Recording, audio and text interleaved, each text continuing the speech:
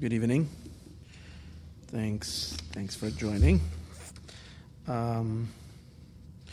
Tonight, before we begin the class, just wanted to encourage everyone, both here, those that are listening to the class online, and on the CDs, to join the special Shabbos. This week has been designated by the Jewish people to join in the keeping of the Shabbos by thousands and thousands of Jews across the world. What a beautiful unity and a great merit for the Jewish people, especially at difficult times like now. So this is the Shabbos experience that has always protected the Jewish people. So it's great to participate in this. There will be a great event Thursday night, a challah bake, where hundreds and hundreds of Jewish women will get together to bake challah. This is on 400 South La Brea. I forgot the name of the place, but that would be something appropriate. Everybody that can join and bring people that haven't ever done the mitzvah. It's a special mitzvah Hashem has given particularly to women to be involved in. So that's a big thing. Another thing is, I know on the Shabbos itself, the various different places in Los Angeles, where I know in Pico they're having a huge big Friday night meal and other events. So this is something to join in. And everybody still has time if you invite some people over to your house, particularly for this Shabbos, so that people can join in a Shabbos experience, especially people that had not yet had the fortune in their lives to keep Shabbos. So this is a unique opportunity. Tonight, the sponsors for tonight's class were the shiur for the class itself, Mr. Stuart Flate. He sponsored the shiur in honor of his father's first yahrzeit, which is going to be on this Shabbos, the 11th of Cheshvan, Parshas Lecha. May his neshama have a very great aliyah to the greatest of heights, and may he channel lots of blessings down to you, Stuart, and to your family for all good. I'm sure this is a great merit for his soul, to elevate his soul, and souls in heaven are very appreciative when we look after them and send them some fuel from down here to elevate them. So may this be a big schus for the neshama. Also, another dedication was by my niece and nephew, Shloimi and Gitti Brachfeld. And this is in honor of their new baby son, who just had his bris on Friday, Chanoch Elimelech. May you both raise him in good health and have much nachas from him, Yiddish nachas and Hasidish nachas. And he should grow up to be a big scholar, a Talmud Chacham. You should raise him the Torah, the Chuppah, the Maisim Tovim, and nachas from him and nachas from all the other children. Mazel Tov and Mazel Tov. And the dedication on the CD this week was by the Smolyansky family, and this is in honor of two grandparents. The grandmother whose yahrzeit is the 7th of Cheshvan, which is, I think, tonight, Fega Bas Reb Moshe. This to be the aliyah of her neshama, and another grandfather whose yahrzeit is going to be on, I think, the 13th, which is on Monday, and his name is Alexander Ben I'm not sure. I forgot to write it down. So I'm sure the dedication, it will be for his zechus as well. Okay. This week, as mentioned last week, we're living in very, very, very special times. And we're supposed to live with the times, which means two things. We have to live with the Torah portion of the week, which means gain inspiration. At the same time, living with the times means the times as the world is advancing and things are happening, we're supposed to recognize that, we're supposed to tap into the energies, the unique energies that are happening. So, as mentioned last week, we are definitely at the threshold of the redemption, at the Geula, the redemption of the Jewish people, which is ultimately the redemption of the entire world. All the tension and chaos that's happening in the land of Israel is all pointing to this, especially since it's related to the Temple Mount, to the Beis HaMikdash itself. So as we elaborated on that on this last week, for those who didn't listen, you can listen to last week's shir online. And based on that theme, I'd like to continue this week's class to find the Mashiach element in Parshas Lech Lecha. What is the redemption in this week's Torah portion? So the beauty of Parshas Lech Lecha, which is where Hashem commands Avram Avinu and sends him on the journey, on the epic journey that was going to transform the world forever, foundation of the Jewish people. So when Hashem speaks to Avram, so in general, this parsha, every verse is exploding with redemption. The Mashiach is so strong, it's so powerful in Parshas Lech Lecha. Beginning, so we don't have to look far, it's everywhere. And even in the name, Lech Lecha, the sages say that over here is hinted redemption. Because we know in the Aleph Beis, in the Hebrew alphabet, in the Aleph Beis, there are 5 letters of the Hebrew Aleph Beis that are double. There's the Chaf, which we have a regular Chaf, and then we have the long Chaf, and we have the Mem that we spoke about last week, the 2 Mems, the open Mem and the closed Mem. We have a Pei, and we have a Tzadik. So these are all double letters. And Nun, I forgot Nun. So these are the 5 letters they're called Menatzbach, 5 letters that are double, in which we use a different version of the letter, of the same letter, when we put it at the end of a word. So the Medrash says that these letters, this is a Pirkei de Rebbe Eliezer, a statement by the great sage Rebbe Eliezer, who says that whenever you have the double letters, this is indicative of redemption, because this is the power of redemption. So, and the Medrash says, for example, Avram Avinu, he had, our father Abraham, he had his redemption with the Chaf, the double Chaf. Lech Lecha, 2 Chafs. There's 2 Lameds there too, but the Lamed is the same. There's Lech Lecha, the 2 Chafs. That's the power of the redemption, because Avram Avinu had his redemption. What was the redemption of Avram? Avram was redeemed from being finite and limited and constricted as an ordinary human being. And Avram Avinu in this Torah portion makes contact with God himself, with the infinite. And he becomes a channel for the infinite. And that's the highest redemption imaginable.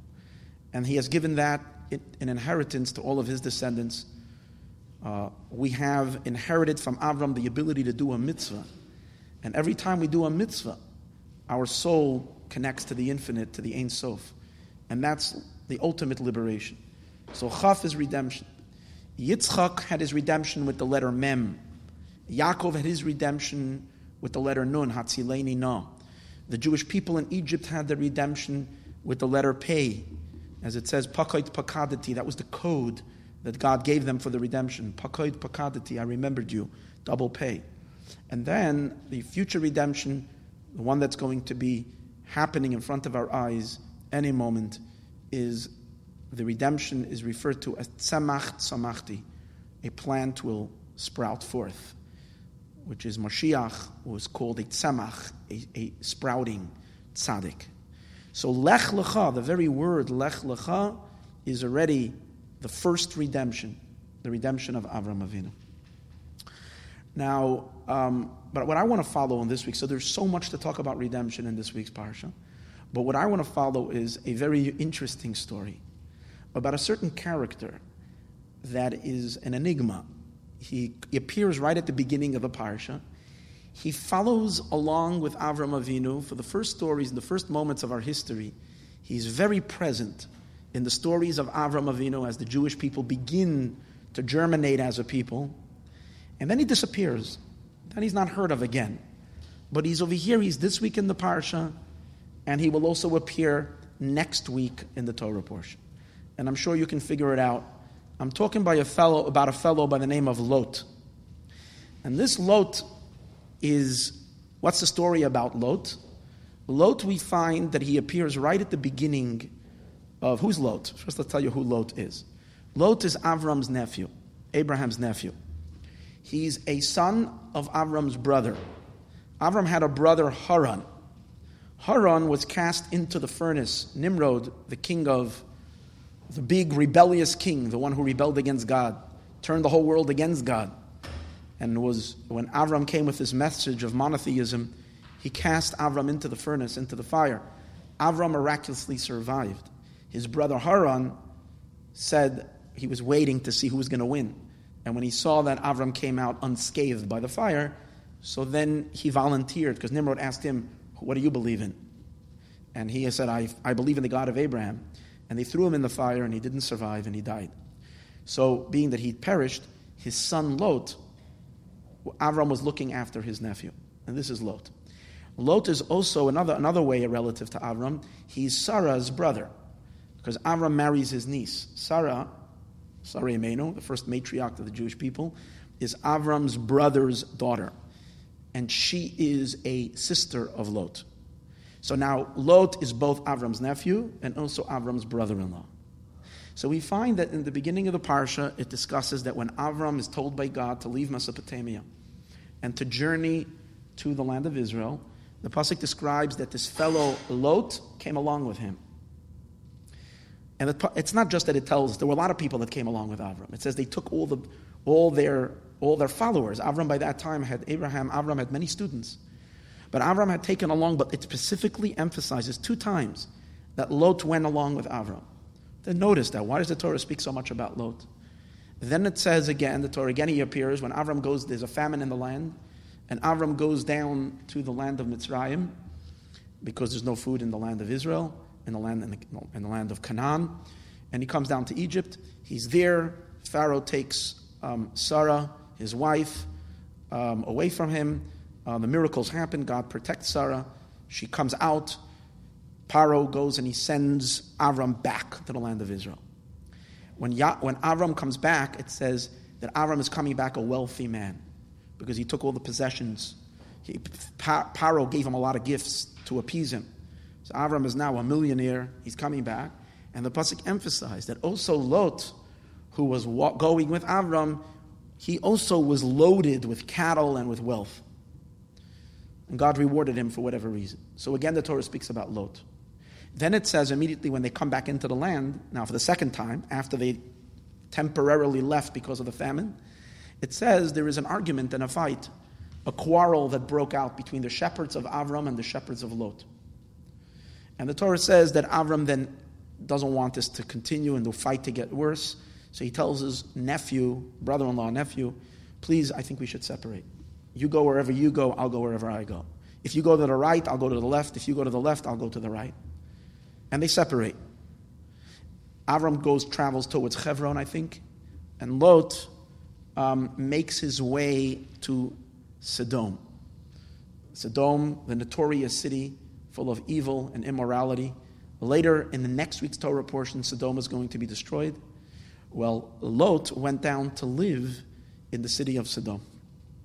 Okay. The next story the Torah tells us is that there is a great war that happens. According to the Medrash, this is the first major war. 4 big kings are coming to fight against the 5 kings. A World War I. Okay, the first World War.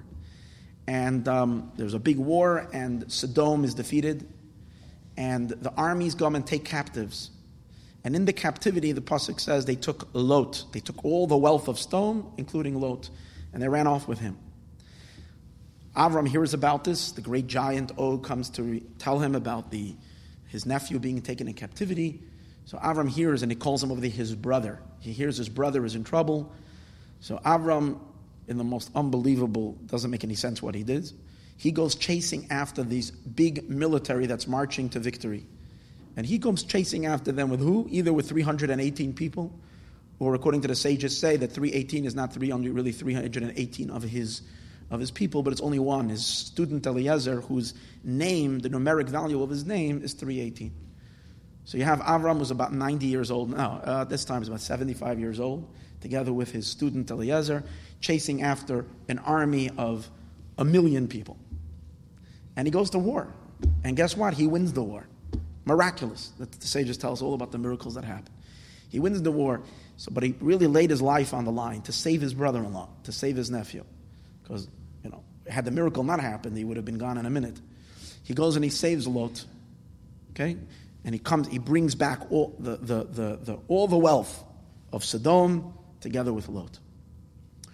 That's the story we have about Lot in this week's Torah portion. The narration of Lot continues next week. Was later, after Avram has his circumcision, about 20 years later, 25 years later, the people of Sodom continue to be corrupt and worse and worse and worse. And then God sends the 3 angels to visit Avram Avinu after his circumcision. After they pay a visit to him and bring healing to him, they leave, and 2 of them at least go to Sodom, and they're going to destroy Sodom and Amorah for their sins.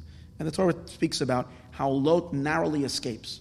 One of them, the angels rescue him. Him and his wife turns into a block of salt, and Lot with his 2 daughters are saved. They think the whole world is destroyed. They go into a cave. Lot has relations with his daughters, and each one of them becomes pregnant and they give birth. One of them gives birth to a son and she calls him Moav. And the other one gives birth to a son, and she calls him Ammon. So and they become the father of 2 big nations, called Ammon and Moab. Now these 2 nations, Ammon and Moab, were terrible, terrible neighbors to the Jewish people. They're big troublemakers. They were always engaged in terrorist attacks against the Jewish people way back then. They're not one of these big evil empires that destroyed the temple like the Babylonians and the Romans, but quietly they had their own share of trouble. It's called, actually, we refer to them in the Talmud, bad neighbors, terrible neighbors. You know the neighbor that just is the most annoying person that doesn't leave you every time, makes you crazy? That's the neighbor. Ammon and Moab, they were really, really problematic. And that's it. Then we're done with Lot. The Torah doesn't tell us anything more about Lot, the whole story. But it's really strange that, right at the birth of the Jewish history, we have this character Lot that is described in and out back, and as he comes along with Avram Avinu for the first beginning of the Jewish journey. So there must be a great secret over here and a great mystery about Lot. So the Zohar tells us, and the Zohar says like this, when it describes when Avram left, when it says that he took Lot, is because Lot had incredible potential in him. Not just potential. Lot was carrying within himself the most powerful soul ever. It was embedded in Lot. Lot was not a good guy. But inside, embedded in that evil or in that impure being was a very, very, very powerful neshama.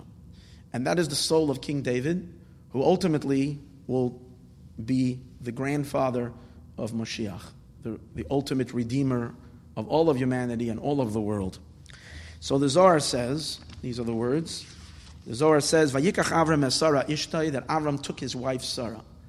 So first the Zohar says a statement like this, Mai Vayikach, what does it mean he took his wife? So the Zohar says an amazing lesson. All the men should listen. It says, Begin the leis later shus lebarnash, a man has no permission, la'afke itze, to take his wife from a place that she's comfortable in, l'ma'ach ba'ara achra, to go move to a different place, beloy re'usadala, without her wishing, without her want. It doesn't even make a difference if God commands you. You see? God told Avram, go on a mission. And had Avram not gotten consent from his wife, he would not be allowed to go. He has to get his wife to consent. It's very important that a woman lives in a place that she is happy. And that is, the Zohar says. That's why Avram Vayikach means he persuaded her. He persuaded her that she should want to come along. Then it continues. Ve'es Lot ben Achiv, he took Lot. Ma chama Avram, what did Avram see? Ledavke ime Lot, to cleave to this guy, to this fellow Lot. Why is he taking Lot? Elo begin the tzafa beruach hakodesh. Avram had a prophetic vision. Dezamen lemepik menei David. Avram Avinu saw that King David HaMelech, is going to come out of Lot. That's why, right at the beginning of Jewish history, as soon as we begin to take our first step as the Jewish people that are here to elevate, to rectify, to bring the entire world to its ultimate perfection, as soon as we begin our journey, we right away have in our mind the ultimate goal. We're seeing the very end, which means a very important thing. We're not allowed to forget about Mashiach for one moment. That has to be in front of our eyes all the time. And at the very, very beginning, we're talking about 3,500 years until Mashiach is going to come. Whether Avram knew that or not, but it was 3,500 years about that until Mashiach is coming. And yet, in the first story of the Jewish people, before Avram makes his first move as a Jew, he's already concerned about Mashiach.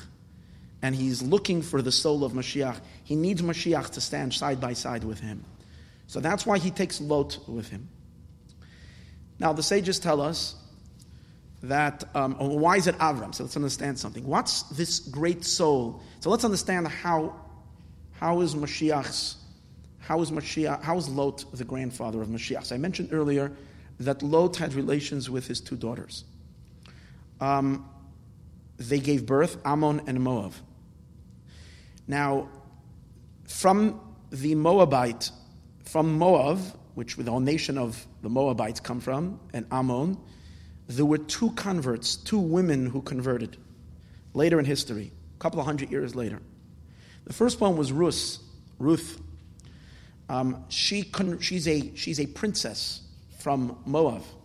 She converts to Judaism, and she marries a man by the name of Boaz, who was a descendant of Yehuda, who was the leader of the Jewish people. And from them comes the lineage of of King David. A few generations later, David HaMelech is born. So who is the great-great-grandmother of King David is Ruth. And it seems very, very clear that without Ruth, there would not be King David.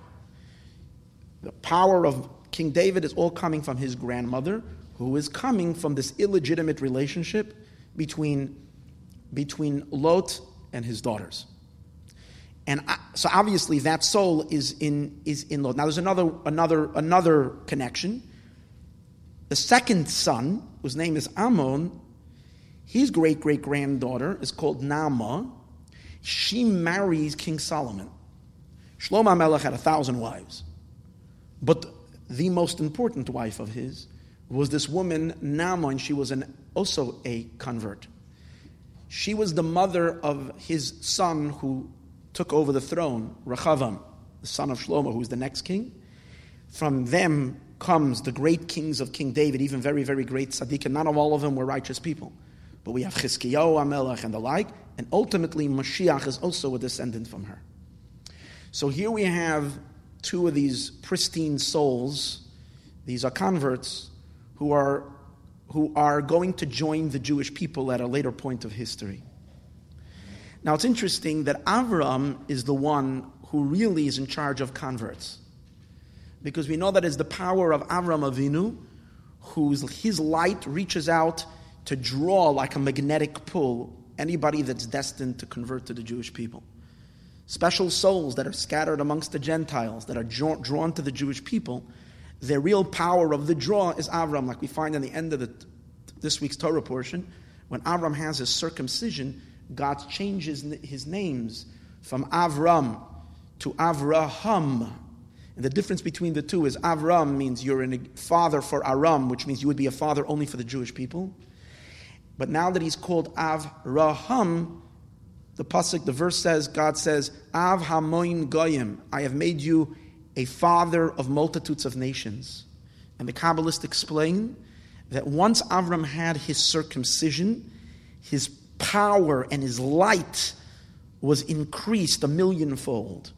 It enabled his channeling of light into the world to be so powerful and to be so attractive that it goes at a very great distance and it wakes up potential souls, and those souls cleave to the Jewish people. That's why when anybody ever converts, their name, they're called a child of Avram and Sarah. Right? The name of every convert is whatever the name is, Ben or Bas, Avram. Because Avram is the father of all Gerim. So we can understand that these powerful souls of Mashiach, of Ruth and Naaman, which are going to be the grandmothers of King David and Mashiach.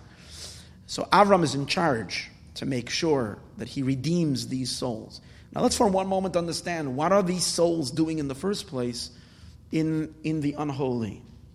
So here's a very, very important Kabbalistic concept, which is something that we really can't move anywhere in understanding Judaism and understanding the world without this idea. And that is that there is a concept in Kabbalah that talks about a shattering of the vessels, a primordial collapse that happened before the worlds as we know it were created. And in that shattering of the vessels, which was all intentional because God wanted to create the world the way it is now, a struggle between light and darkness, and as we work things out until we come to the ultimate purification. So in that collapse, there were many levels in the collapse. Energies of holiness fell into the unholy, to the realm of the unholy. And it is explained, it's energies of creation, it's angels, and also souls.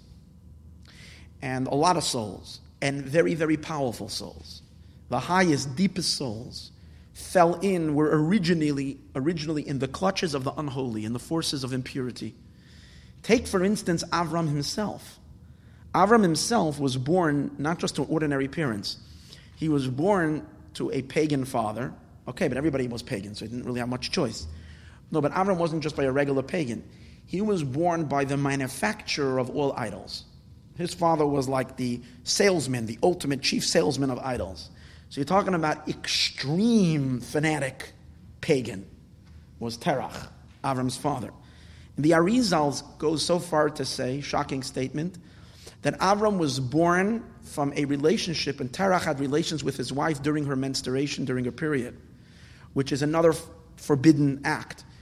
All of that to emphasize how impure it was where Avram was coming from. There's a pasuk that says, Mi yitain tahar mitame.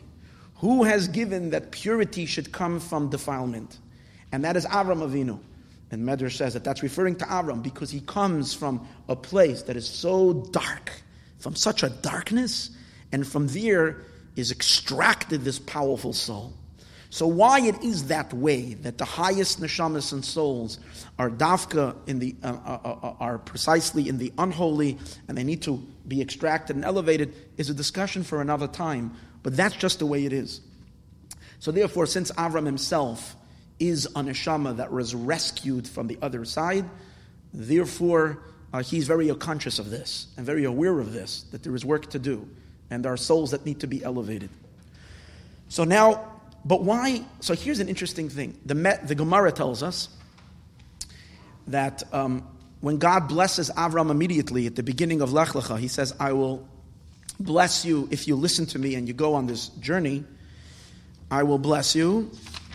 And he says to him, here these, the blessing that Hashem says to Avram, open it up over here, he blesses him with a bunch of blessings. I will make you into a great nation. I will bless you. I will make your name great. You will be a blessing. I will bless those who bless you. And those who curse you, I will curse. They will be all the families of the earth will bless themselves with you. In other words, when people, as Rashi explains, it means when people want to give their children a blessing, they will say, you should be like Abraham, or you should be like the Jewish people. ultimately the honor of the Jewish people, the honor people will come to recognize and understand. So people will say that this is the ultimate blessed people. So the Gemara in Masechtas Yevamis, the Talmud says, in Tractate Yevamis, very interesting statement. On the words, V'nivrechu b'cha, they will be blessed in you.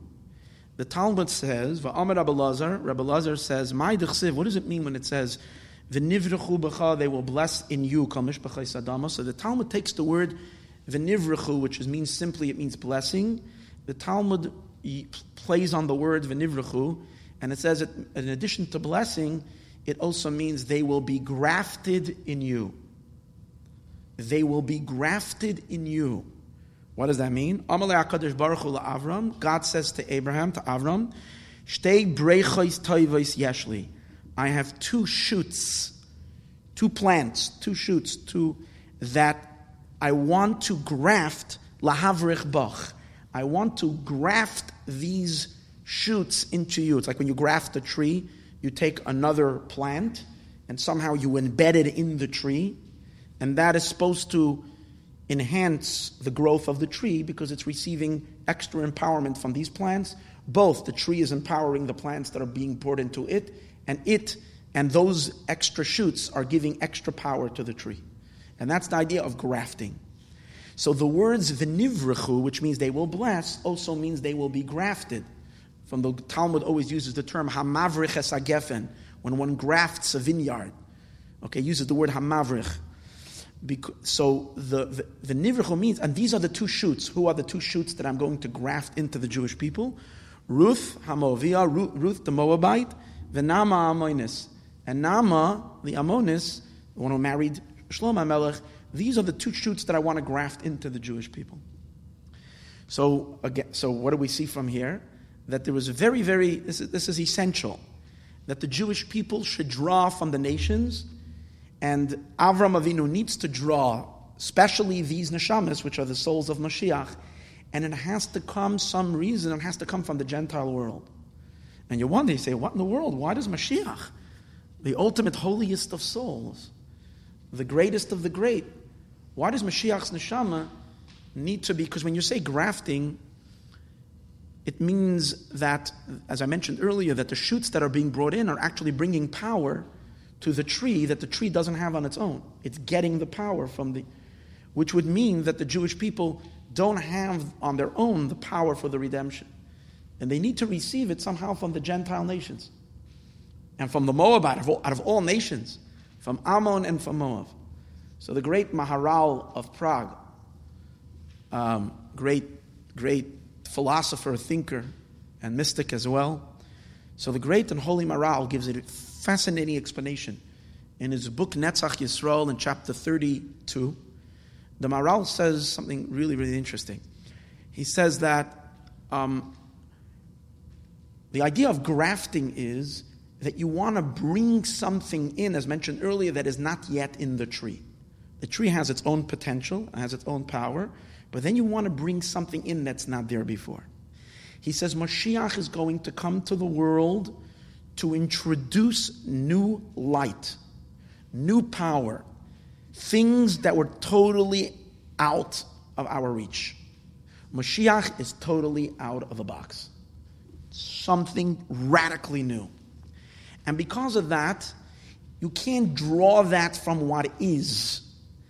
In order to create, as he says, a Havaya Chadasha, something totally new, so we need to go outside of what is to bring in new power.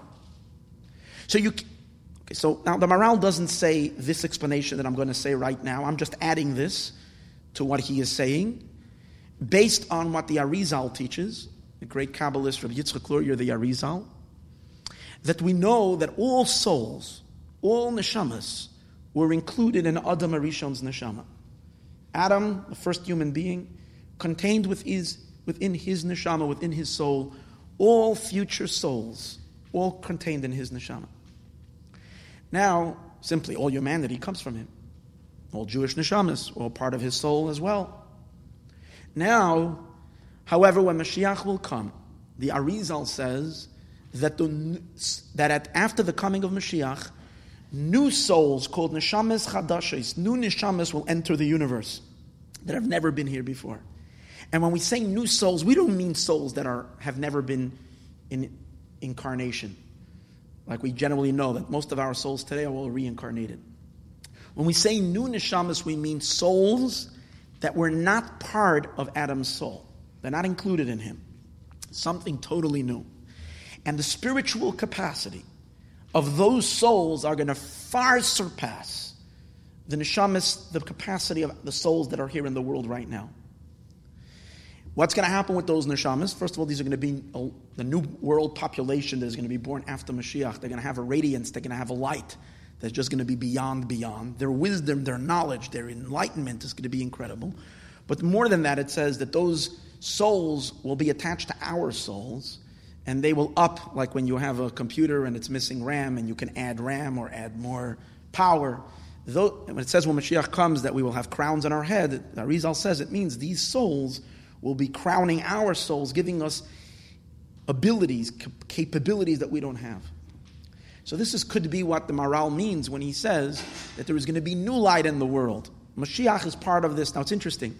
Adam, and we're going to mention this many times in tonight's class, the name Adam, which is Adam, the first name, is an acronym. It's made up of 3 letters. Aleph, Daled, Mem. So Aleph, Daled, Mem is Rashi Tevis. Each word is an acronym for Aleph stands for Adam, Daled stands for David, which is King David, and the Mem stands for Mashiach, which means that when God creates Adam, what he's really creating is the ultimate human being. He's here in the world right on the first day, right at the beginning of creation, the handiwork of God.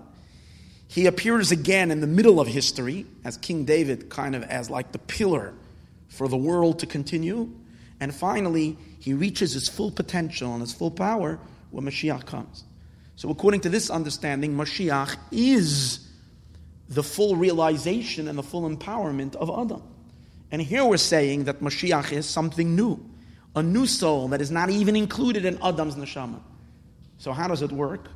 So what occurred to me is, we do know, which it says, that Adam, even though Mashiach is part of Adam, but there's a very big difference in the pronunciation of the word. Adam is called Adam today, but when Mashiach comes, the name Adam is going to be rearranged, and the word is going to become Me'od. Same letters, but in a different order. Adam, and you rearrange the letters, you get the word Tov, not Tov, but Me'od. Me'od means very much. That means Adam, as great as he was, had some limitation in his capacity to experience the divine. There was a limit. But when Mashiach comes through the struggle, through our struggles, each and every one of us, as we go through, as humanity struggles its way through trudges its way through the trenches of challenge after challenge, we're all part of Adam's soul, and we work it out and we make it safely to the other end, then we achieve something so much greater. We break out of all limitations and of all boundaries, and instead of being Adam, we become Ma'od. Ma'od means very much, which really means infinite, boundless, and endless. So that's Mashiach. So what do we see from here? That even as Mashiach is the very, very peak of Adam, it's something new. It's not what was there before. Because now it's not Adam, now it's Ma'od. Therefore, since Mashiach is a new light, a new power, it could not come from the holiness of Adam, which was later translated into the Jewish people, into Avram, Yitzchak, Yaakov, because that is what it is. In order to bring something totally new, we have to go outside of the box. We have to go outside of the Jewish people and get something from the outside. So even though technically we're going to something that is lower or darker, we're going into the klipa, into the unholy. But yet the main idea is we need to introduce something from the outside. How far do we have to go? Well, depending how radical Mashiach is. Since Mashiach is going to be such radical change and such transformation and such powerful light, so how far do we need to go in order to find the right shoot to graft into the tree? We have to go to something that's so far, so distant. That's why we go to Ammon and Moab. Ammon and Moab are the darkest klipa, the darkest shells that are concealing God is Ammon and Moab. How do we know that? We know that from all nations in the world, we accept converts. The only nation in the world that, even though they could convert, but after they convert into the Jewish people, they may not marry into the Jewish people. That means if they convert, that's okay. They can convert and be Jews and accept all the mitzvahs, and we have to treat them with love and respect. But when someone of a descendant of Ammon and Moab wants to marry either a Jewish man or a Jewish woman, it is a forbidden marriage. For how many generations? Even forever. Even 30, 50, 90, 100. We don't know today who's who, so it doesn't really, in actuality, it doesn't really make that much of a difference. But in conceptually, any descendant of Ammon and Moab, besides, that's only the men, not the women. That's why the Jew, it doesn't say so explicitly in the Torah, it needed the rabbis to learn it. That's why there was a whole question on Ruth. When Ruth married Boaz and they had a son, there was a whole challenge to King David's legitimacy. Even people were saying that he's not even a legitimate Jew because he came from a marriage, from a union that was forbidden. Until the Sanhedrin sat and they handed down a verdict, derived it from the verse in the Torah, that it's only a man from the descendants of Moab, not a woman from the descendants of Moab. A woman, a Moabite woman and an Ammonite girl, if they convert, is allowed to marry a Jew. But what do you see from here? That Ammon and Moab are the most extreme. They're the biggest outsiders possible. That's why the Maharal says that when we're going to graft and create new light and new energy in the world and a new existence, we have to go to the farthest possible, which is Ammon and Moab, and from there, the neshama, this radical newness is going to come to the world and empower the coming of Mashiach. Now, just why Lot? Why out of all people did this spark embedded in Lot? So the Sfas Emes, the great Hasidic master, says something really, really touching. He says, why does Lot merit to carry this spectacular soul? Again, from him to his daughters, from his daughters into the Ammon and Moab, and finally they make their way back later to the Jewish people. Why Lot? So he says, let's take a look. Who's Lot's father? Lot's father is Avram's brother, Haran. Now, Haran died for the sanctification of God's name. Avram went into the fire and he didn't die. God saved him. Haran didn't have the best of intentions because he went in thinking not with pure of motive that he's willing to sacrifice his life. He went in thinking, well, if my brother came out alive, I'll also come. I want to be on the winning team. Whichever team wins, I'm willing to go with it. So in the end, it was a detrimental mistake. So Haran is never applauded by the Jewish people as a hero, but God never lets a good deed not be rewarded. And this wasn't just a regular good deed. He's the first human being to actually die for God's name. So as a reward for that, his son Lot is the one who carries Mashiach's neshama, merits for Mashiach to come through his son, because of this Mesiras Nefesh of Haran. In any case, Lot has this great, great soul. Now the Shlach HaKadosh, Yitzchak Horowitz, Rabbi Yeshaya Horowitz, Rabbi Yeshaya Horowitz, the great Kabbalist, says, okay, so now Lot contains Mashiach's neshama, the soul of Mashiach, the soul of King David. It's an incredible neshama. But at this point, as we said earlier, Lot is not a good guy. The Kedusha, the holiness, is buried in him, buried deep inside of him. But he's not. Take the name Lot. Lot actually in Aramaic means a curse. Letusa. Avram is blessed. You're the blessed one. And Lot is a curse. But on the other hand, that's because inside the curse, as we said earlier, inside the shell, inside the klipa, is buried the deepest spark. But on the other hand, the gematria, he says, of the word Lot, the numeric value of the word Lot, is 45. Lot is Lamed and Tes is 39, plus Vav is 6, is 45. 45 is the gematria, the same numeric value as Adam. And we said earlier that Adam is Mashiach. Adam is Aleph, Dalet, Mem, 45. That means Lot has Mashiach inside of him. He's in his genes, he has Mashiach. He is now a klippa. In the words of the Shalach Kodesh, as he is right now, compared to Avram, he's like a monkey before a person, against Avram Avinu. He's not in a rectified state, but there is something very, very powerful in him.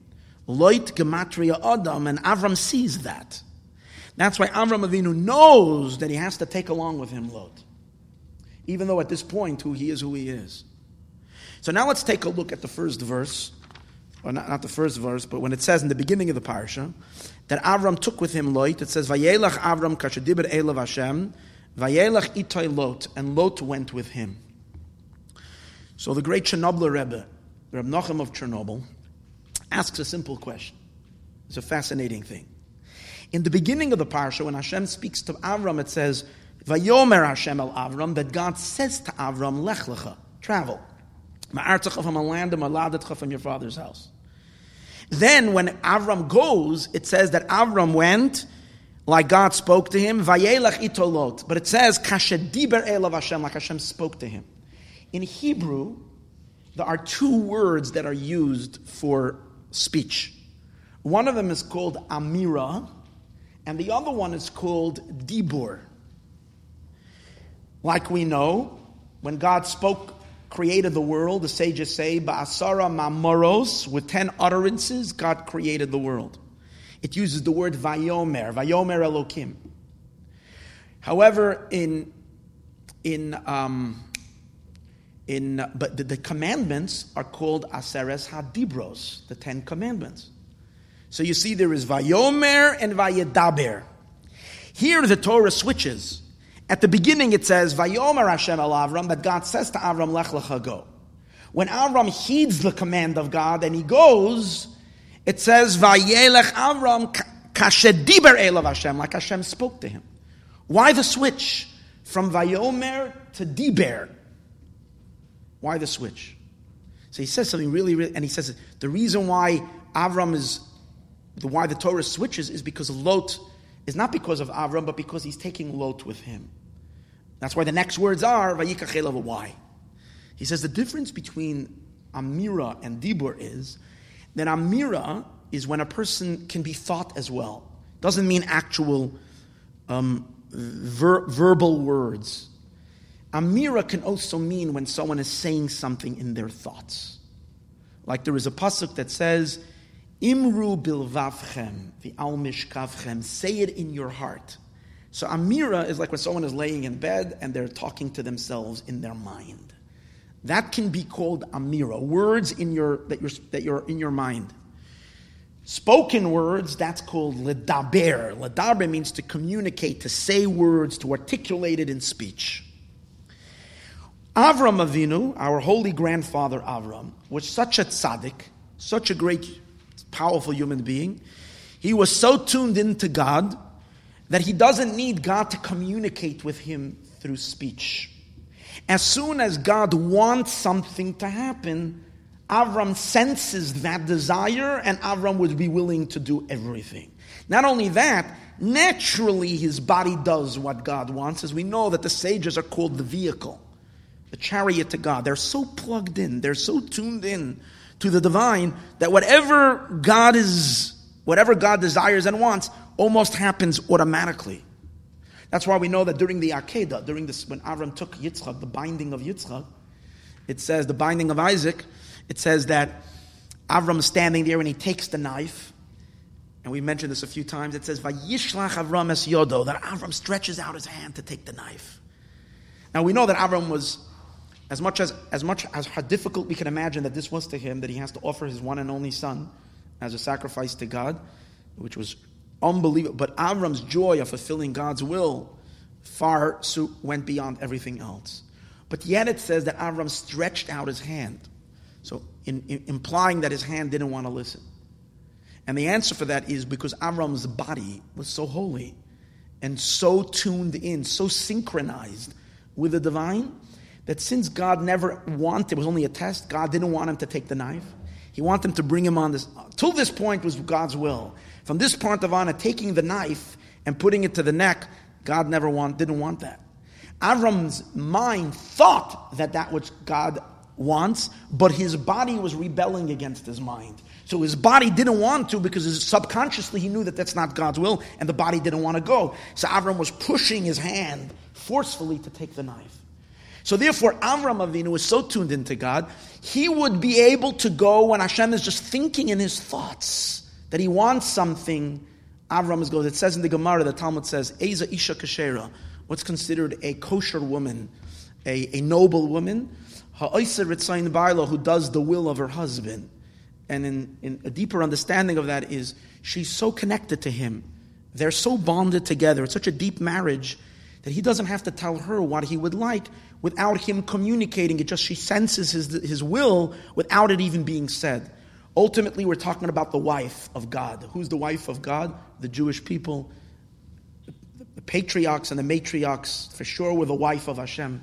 So they sensed God's will without it having to be spoken. So Avram would have gone by Vayomer Hashem el Avram. Hashem speaks to him without words. He just senses God's will. Good. Avram Avinu was really to go. The problem is he has his nephew Lot. It's not enough that he should go. Avram has to bring along with him his Lot. Lot is not so sensitive. The spirituality of Lot is not sensitive enough to be able to respond to God's will that is not verbalized and not articulated. So Avram has to wait in order to inspire his nephew Lot. So therefore, what does Avram have to do? Vayelech, he waits, kashediber elav Hashem. Hashem has to speak it. Especially, let's understand, who is Lot the father of? Lot is the father of King David. King David is the final attribute of the 10 attributes. What's the 10th attribute? It's called Malchus, the Shekhinah. And as we spoke last week, what's Shekhinah? Shekhinah is the attribute of speech, of divine speech. That means that, here's the thing. King David, Mashiach, it's not only, the coming of Mashiach is not only for tzaddikim, for great and saintly people. The coming of Mashiach is for the entire world. And the coming of Mashiach is to establish God's sovereignty in this world. That God is the master and the ruler of the whole world. As a king doesn't relate to his subjects in thought. A king has to speak. So that's why King David, he's the mouth of Hashem. He's the word of God. That's why he's the one who creates for us the book of Tehillim, which is all the praises in which we praise. It's the holy words. King David is all about the words. Now, since Avram on his own is very mystical, by the way, the name Avram is consistent with what it says in Chassidus in general. The name Avram means Avram, put together from two words, exalted father, which Kabbalistically it says is referring to we know that the Chachma, the first of the 10 attributes, is called father. Avram's neshama is plugged into the highest level of divine wisdom. So he on his own, Avram is the first of the 10 attributes. He's so sensitive to God's will. Of course he doesn't need God to speak it. But that's not the intention. It's not enough. Let's remember this. It's not enough that very sensitive souls are tuning into spirituality and to holiness. The ultimate desire is V'hoya Hashem lemelech, that God be a king, al kol haaretz, on the entire earth, which means for that we need God to speak loud and clear, crystal words, v'ro kol basar, and all of man should see ki pi Hashem diber, that the word of God has spoken, and that comes through King David, and that comes through Mashiach. That's why the energy cannot communicate just on a level of amira, of speech. It has to come down all the way down. Vayerech Avram, and Avram went. Avram waited until that energy descended, till God's words descended from the higher spheres where only a sensitive soul can tap into them, until it came down and manifested into words that anybody can hear. And then he went, and what does the verse say? Vayelach ito Lot. And Lot went with him, because it's only on this level of speech that he can pick up Lot's neshama and take it along with him. Now here's another very interesting idea. So this inspired Lot to come along with Avram on a level of neshama, of soul. But there's another aspect in Lot coming, which I saw somewhere else in the book of the Imre Noam. Imre Noam is a great Hasidic master, the Jikva Rebbe. Meir Horowitz, he was a grandson of the holy Ropshitzer Rebbe. So he asks the question, he says, Avram went because he's Avram Avinu. We know this was a very, very big test. Travel in those days was very difficult, it's very hard. You see that Hashem has to promise Avram all kinds of promises. But what's inspiring Lot to go? Now, Lot goes along, so he says something really important. And he says that even though we know that God generally runs the world with free will, that he lets us have free will, at crucial moments in history, when God really, really needs to get something done, he bypasses free will. And there are things that happen in the world just because Hashem makes it happen without the consent of the human being that is being operated through. For example, the example that he gives is the Haman. Haman, by the story of Purim, when he's busted, when Esther points to him and says, he is the wicked man that wants to destroy my people. So it says Achashverosh gets up in a wrath and he goes out of the room and he's all angry. He comes back into the room and it says, V'hamen noifel al amita. Haman is falling on the bed, on the couch where Esther was sitting, Queen Esther was sitting. So it looked like he's lunging at her. Now the sages say that what happened really was that an angel came and shoved him. And the king gets all angry, says, do you want to conquer the queen together with me in my house? And then he has him hung on the tree. So you see that when things are needed, angels get involved and give a push. So over here, the story is like this. Mashiach's neshama has to come into the world. Now we're not going to sit there and wait till Lot is going to figure out a calculation why it's worth it for him to go or not. We're not going to depend on Lot. Because Lot has to come up. Because what's going to happen? When Lot is going to come with Avram, what's going to happen in the end? He's going to go down to Egypt. He's going to come up with him. He's going to be very wealthy. They're going to have a quarrel. Him and Avram are going to have a quarrel. They're going to separate. Lot is going to go live in Sodom. Sodom is going to get turned over. Lot is going to barely escape with his life, with his daughters. He's going to go into the cave, and Mashiach's neshama is going to be born. This must happen. And since this must happen, Vayelach ito Lot went along with him. He had no idea why he's going. Something was pushing him.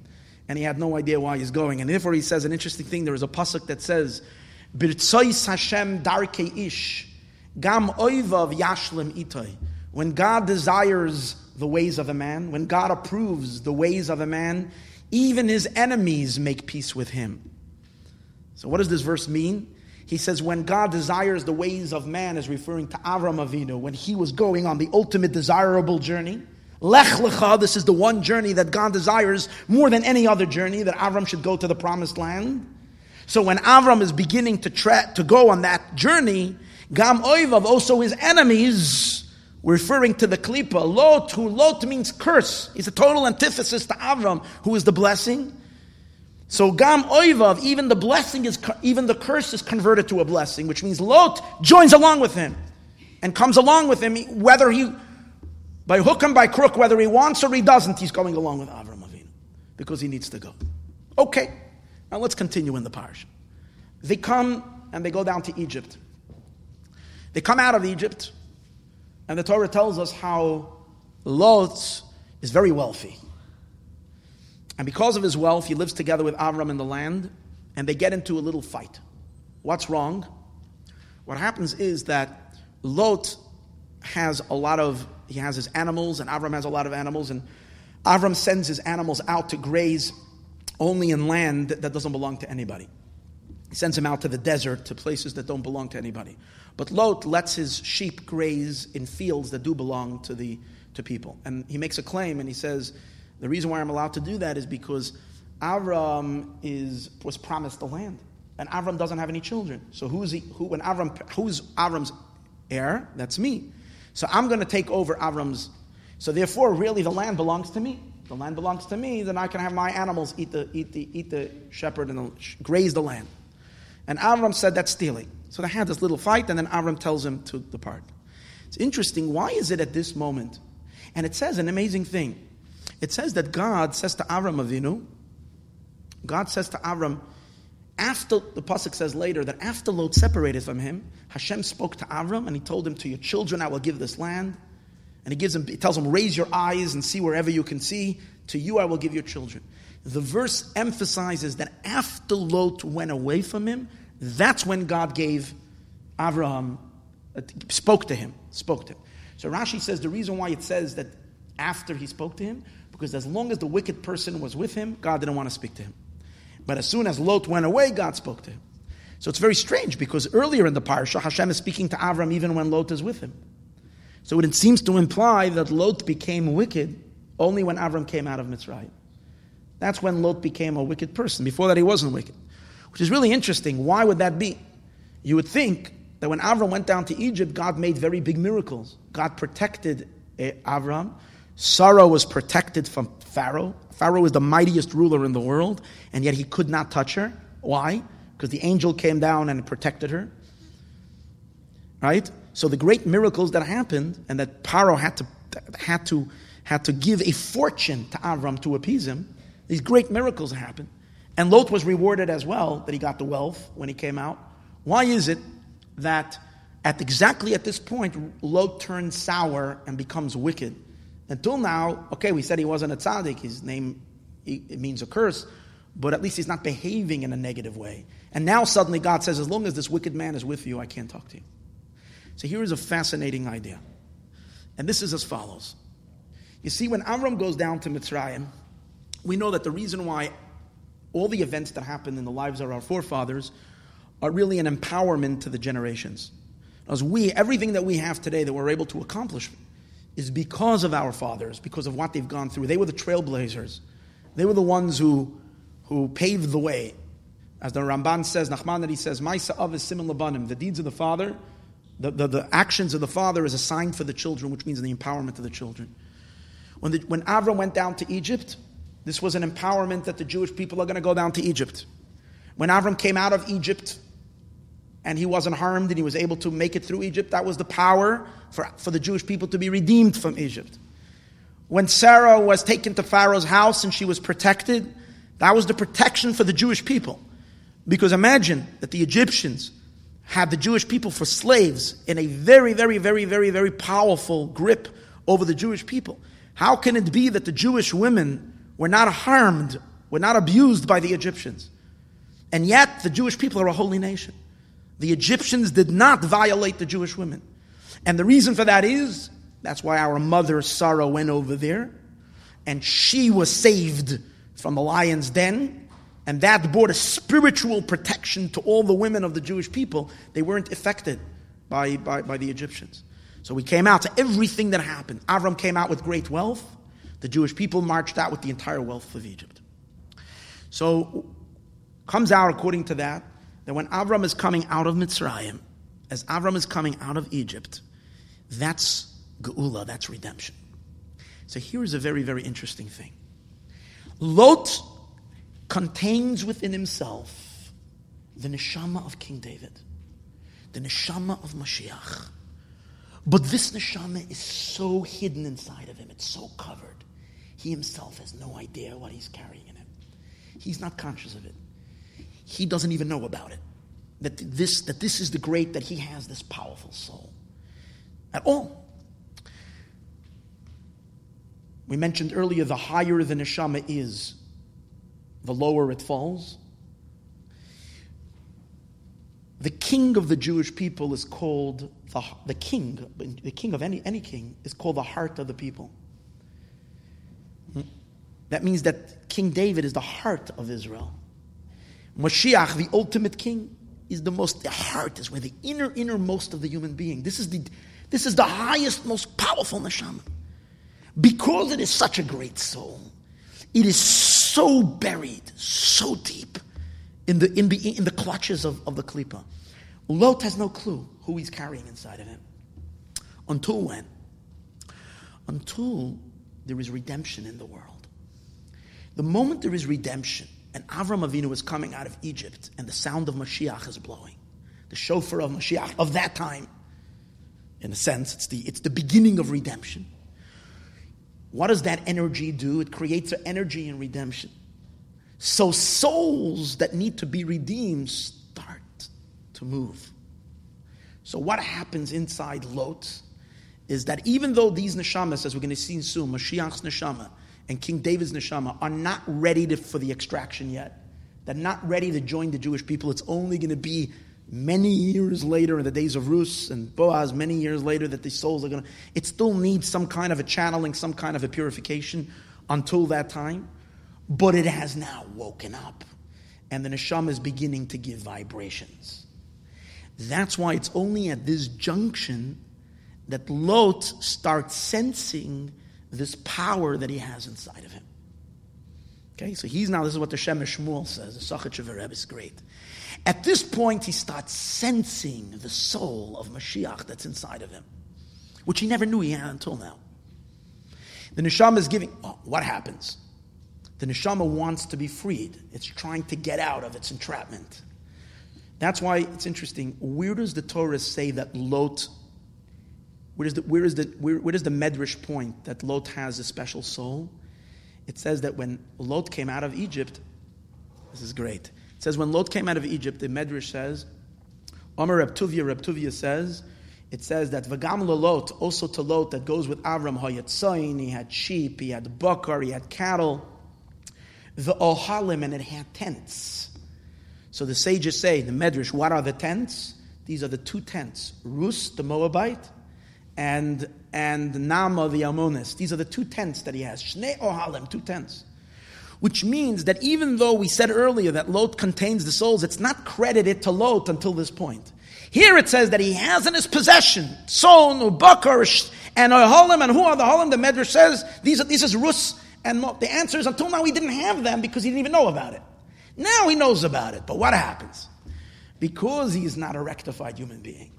So the moment these souls start waking up in him, he starts feeling royalty. He starts feeling empowerment.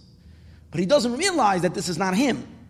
He thinks this is his power. He thinks this is his greatness. You see, the greatness of Lot until this time, the only merit he had, the only virtue that he had, was that he was totally abnegated to his uncle. He was a simple chassid. He was a chassid. He was a dedicated follower of his uncle Avram. He knew that he's a nobody. But he was excited about his uncle Avram. He had a great uncle who was a great tzaddik. At this moment, thoughts of his own greatness started coming into his head. Now, it wasn't really his fault because he's carrying these powerful neshamas. It's similar to Korach when he fought against Moshe. Is the reason it says, Rashi says, what was his shtus that he was able to, the chutzpah that he was able to do that? Because he saw that he would have a grandson, Shmuel Hanavi, who was in his genes, and it says Shmuel was as great as Moshe and Aaron together. So therefore, he's beginning to chalam zich dreams. He starts chalaming chaloimus. He starts dreaming of his power, of his kingship, of his greatness. That's why it says right over here, what does he do? He says, Avram doesn't have any children. I'm going to be the heir. The first time he's suddenly drawing attention to himself, think he's going to want to inherit the land. Eretz Yisrael is going to be his. And he's right. It is going to be his because the land of Israel is going to be Mashiach's by the coming of Mashiach. But he doesn't realize. He thinks it's him as it is. At this moment, he ceased to be surrendered to Avram. He starts becoming a whole Metzias on his own, an entity onto his own. Rabbinim of Pshuscha, one of the great tzaddikim, says that you have to be very, very, very careful from madrigas, from levels. When you give a neshama, from the hasagas, he says, when you give a soul that's not ready, certain levels of empowerment, and it's not ready for it, then that can work against the person instead of helping him out. So this is what happened. At this moment, Lot is getting this. So what happens is, here's the thing. When you take credit for something that's not yours, that's called thievery. It's a form of being a thief. Because spiritually he was a thief, so what happened to his shepherds? They also started stealing. See how it's all worked out together. It's all in line. So he's taking the land that's not his because in his own feeling, he's walking around with certain empowerment that's not really him. So it's at this moment that Avram senses, no, this is no good. All right? So he tells him to separate. He tells Lot to separate. It's interesting. As long as Lot was walking with Avram Avinu, because he was attached to him, the holiness of Avram affected his nephew Lot. Avram, we know, was a very, very big tzaddik, and he was very, very holy. Holiness in terms of the most moral possible, the holiest of holiness. Completely above all materialism and the like. That's why it says that when Avram never realized, He was already 80 years, 70 years old, 75 years old. He never realized what a beautiful wife he has. And only when he came to the cross to Egypt, it says over there, he saw Sarah in the mirror, the reflection, and he was totally taken by her beauty. And he said, you see such a tzaddik like Avram. So Lot, when he was hanging with Avram, even though he on his own was not a tzaddik, he was influenced by him. But at this point, once he separated from him and didn't have that same surrender, what happens to him? Where does he want to live as soon as he separates from Avram? He takes such a terrible fall. He goes to live in Sodom and Amorah, which was it was like the Las Vegas of those days. Why is he going dafka there? Because of the immorality of over there. That's why he was drawn to go over there suddenly. Why? Because he separated from Avram. Now here's something really, really amazing. The pasuk says that the two of them, both families, Avram and Lot, they have these large amount of sheep, and that there's not enough grazing fields for both of them. It says in the pasuk, the land was not able to support Losheves Yachtov to sit together, because they had a very great wealth, meaning they had so much cattle, there was so much, and the land could not support the needs of their grazing animals. It's interesting. The verse doesn't say V'lo nasa oisam mireh haaretz. The mireh means the grazing of the land was not enough for them. There wasn't enough. What would you call it? There wasn't enough vegetation to support. It says V'lo nasa oisam haaretz. The earth could not support them both. So the Bnei Yissaschar, the great Dinavar Rebbe, asked the question: why does it say V'lo nasa oisam haaretz? Why doesn't it say Mira haaretz to support them both? He says, but here is a very, very deep secret. What happened is like this. When Avram goes down to Mitzrayim and Lot goes down to Mitzrayim, we said before, Avram comes out with great wealth. The wealth that Avram came out with was not only physical, material wealth. Included in Avram, when Avram came out of Mitzrayim, is a great richness of spiritual energies. Avram schlepped out from the Klippa, from the darkness, thousands of souls. It says tzaddikim go to Gehenna, go to purgatory to pull souls out. Avram went down to Egypt to redeem souls. It's very powerful. As Avram went down to Egypt, Lot also went down to Egypt with him. And guess what? Avram stuck his net in, pulled out a bunch of fish, great souls. Lot cast his net into Egypt and also pulled out, but Lot caught bigger fish than Avram did. And the reason for that is because it wasn't yet the time for the soul of Mashiach to be drawn into Avram, as we said earlier. So Lot, according to the Bnei Yissaschar, it almost seems like the power of Mashiach was not really in Lot's neshama earlier. He actually picked it up in Egypt. Egypt was the place where there was the greatest deposit of fallen sparks. So the souls of Mashiach was actually extracted from Egypt. Lot has it. Now here's the thing. We would think that at this moment, as they're both coming back, and that's why the Torah describes, Ki hoya rechusham rav. They both had great wealth. And it's interesting, it uses the word rav. What's rav?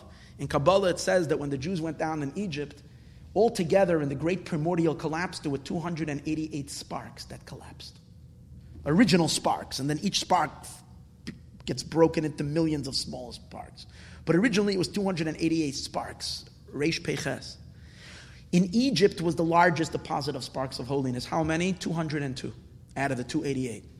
202. And that's what it means when the Jews went out of Egypt. It says, V'gam Erev Rav. Also a mixture of multitudes. Rav, because they extracted 202 sparks of holiness. Here it says the same thing. Ki haya rechusham Rav. Because they initially took out the 200. They were the 202 sparks. I guess they were the originators. And then the Jewish people came to finish the job. But they really picked up that Rav. So therefore, what should have happened? The two of them should have gotten together. Lot and Avram. Avram should have drawn Lot's Mashiach Neshama and pulled it into the Jewish people. That's the meaning of, we said earlier that Avram, what did we say? Avram's job is to seek converts. When Avram seeks converts, what is it called? It says that he brings them tachas kanfei hashchina, under the wings of the Shekhinah. Which means when Neshama is liberated, where does it join? It joins the Shekhinah, which is the mother of all souls. Avram is now the conduit to bring Neshamas to the Shekhinah. And hear what the Bnei Yissaschar says in his Sefer Agar Dakala, in this parsha. He says, "V'lo noisa oisama aretz" means aretz is referring to the Shechina. Shechina is called also aretz, land, because it's the lowest of the divine levels. We mentioned it many times that Shechina is called earth. V'lo noisa oisama aretz. The Shechina was not able to lift this neshama of King David and Mashiach.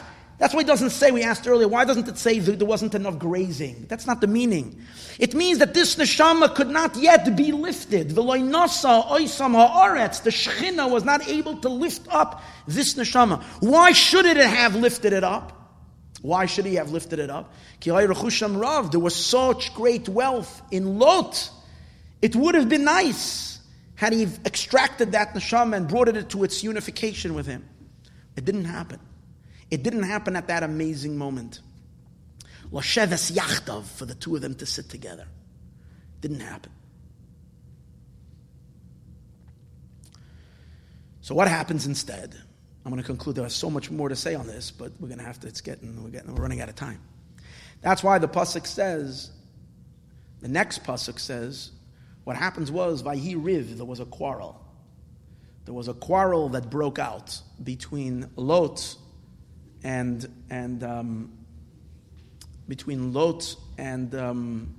Avram's shepherds. So what's this quarrel? And here's an amazing thing. Quarrel, Riv, means a quarrel. Riv is a certain very, very, very, very powerful negative force that brings quarrels. Okay? And what it tries to do is to stop the coming of Mashiach. That's its inyan. The idea of Riv. In Kabbalah, it speaks about that there is a klippa called Riv. And it tries to get in the way. And the reason for that is, Riv is gematria, ratio de Beis is 212. Double that, 212 is 424. Which is the exact gematria of Mashiach ben David. Mashiach ben David is the gematria, the numeric value of 424. It says, I don't know where it says, but it does say that on Mashiach's forehead is engraved the name of Hashem. Kadat. Kadat is 424. It's Gematria Mashiach ben David. It's one of Hashem's names. It's the power of redemption. We say it in davening. We say Aseh Leman Dasecha. Anybody remember that? We say Aseh Leman this, Aseh Leman that. Aseh Leman Dasecha. This is the same Chav Daled Tuf. 424. Mashiach ben David. Engraved on Mashiach's forehead. Riv tries to break that in half and get in the way and not allow Mashiach ben David. And it creates a quarrel and it creates a fight to stop Mashiach from coming. And here's a very interesting thing, an amazing thing. To show you how it gets in the way when Mashiach has to come, Yehuda, the son of Yaakov, gives birth. Yehuda is the father. Again, Lot is from bringing Mashiach's neshama from this side. But from the Jewish lineage, who is it going through? Yehuda. It's going through Yaakov, and then Yehuda is the king of Davidic kings. It comes from Yehuda. Who would have been Mashiach? The first and oldest son of Yehuda. His name was Er. Since he's the Bechor of Yehuda, he would have been Mashiach. What does it say right at the beginning when it says, what happened to Er? Vayehi Er, and Er was Ra bi'enei Hashem. He was bad in the eyes of God. What did he do? Now, also related, you see. First of all, Ra bi'enei Hashem is Riv. Rashi Tevis, Ra bi'enei Hashem, Reish Beis Yud, Riv. You see, whenever there's a Mashiach moment, Riv gets in. A quarrel gets in to try to stop it. So Ra bi'enei Hashem is Rashi Tevis, the acronym Riv. Stopping. And that's why what happens? What's the Ra bi'enei Hashem? What did he do? He wasted his seed. He did not want his wife to become pregnant. Stopping the birth of Mashiach. Riv gets in the way. So here the Gemara tells us something really, really interesting, because I find this so fascinating. It says Rabbi Elazar ben Aruch, one of the sages of the Mishnah, one of the great sages of the Mishnah, Rabbi Elazar ben Aruch, once went to a resort to relax. He was the great sage.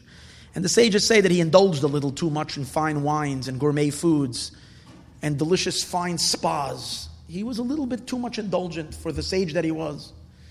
When he came back and he read in the Torah, so they called him up, they gave him an aliyah, and he was supposed to read in the Torah the words, HaChodesh Hazeh Lochem. HaChodesh Hazeh Lochem means, this is the new month, which is the opening words of the redemption of Egypt. HaChodesh Hazeh Lochem.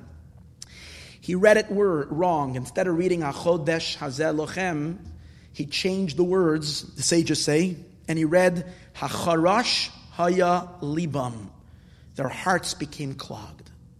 Instead of being open for the new light, HaChodesh Hazeh Lochem, which is the light of Mashiach, the light of redemption, HaCharash Haya Libam, his heart was clogged. Now watch this. Which letters were exchanged? Instead of HaChodesh, the Dalid of Chodesh became a Reish. Instead of the Hazeh, the Zayin, became a Yud. And instead of Lochem, Machaf, became a Beis. So what was inserted was a Reish, a Yud, and a Beis. Riv gets into where? Now watch this. Chodesh Hazeh Lochem is the exact gematria, Mashiach ben David, Kadat. We said earlier, 424. In these words, Chodesh Hazeh Lochem is the power of Mashiach, because that's the beginning of the redemption of the Jewish people, which the beginning is connected to the very end. Who comes in right over here to stop that? Riv. We have this powerful moment. Avram and Lot, the neshama of Mashiach was extracted. It's so there, they're ready to come together. Vayehi Riv. There was a Riv that gets in the way, and it spoils what's happening over here. Basically, what we're beginning to see over here is that there's so much more to the story that we have no clue what we're reading. There are such amazing things that are happening. And let me just conclude. We really would have gone for another half an hour. But I'm going to conclude right now with just one more thing. When the four kings come to fight, the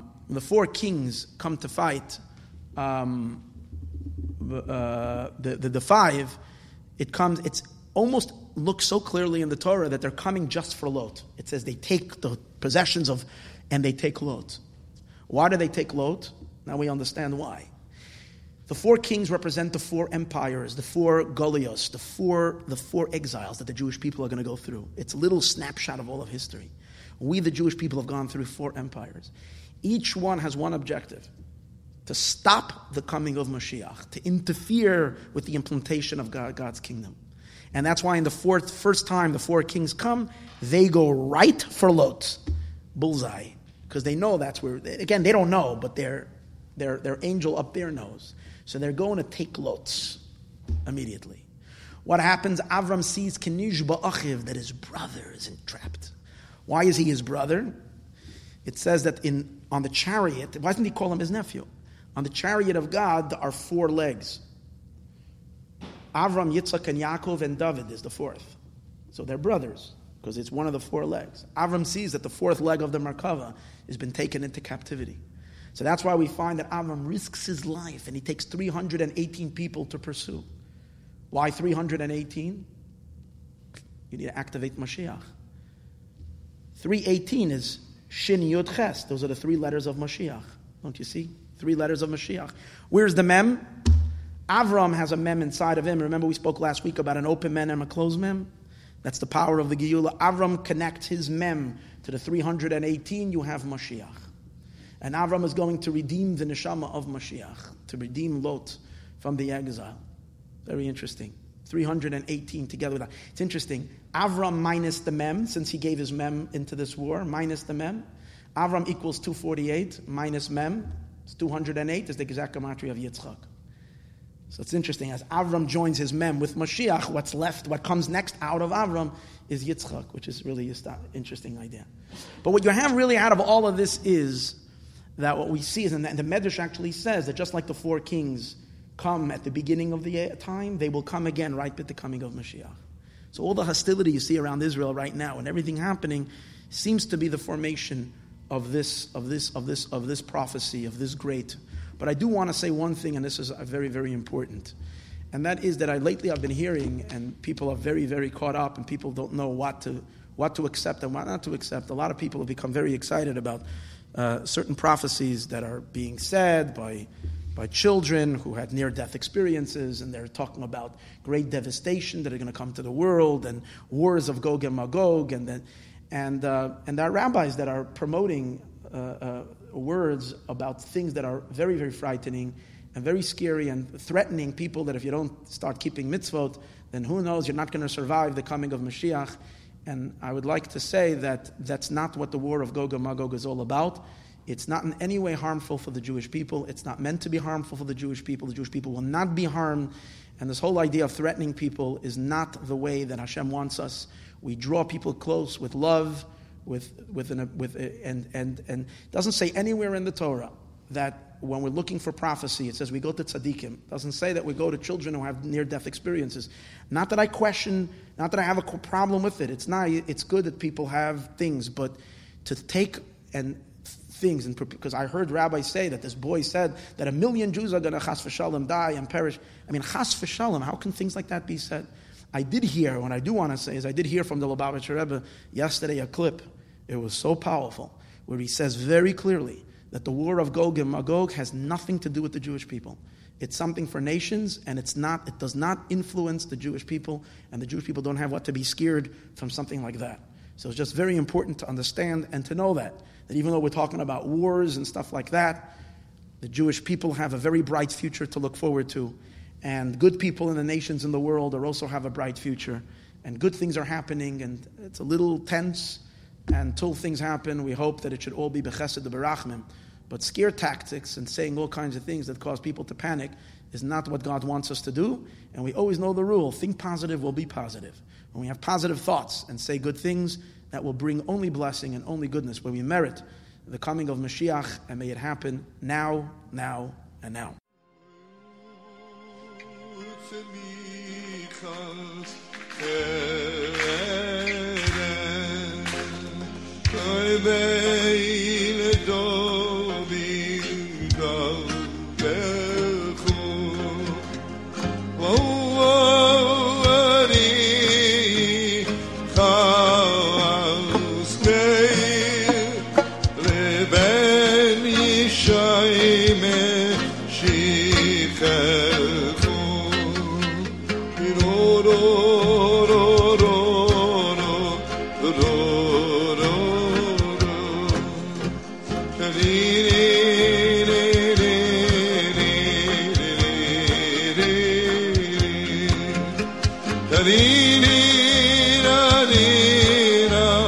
Hare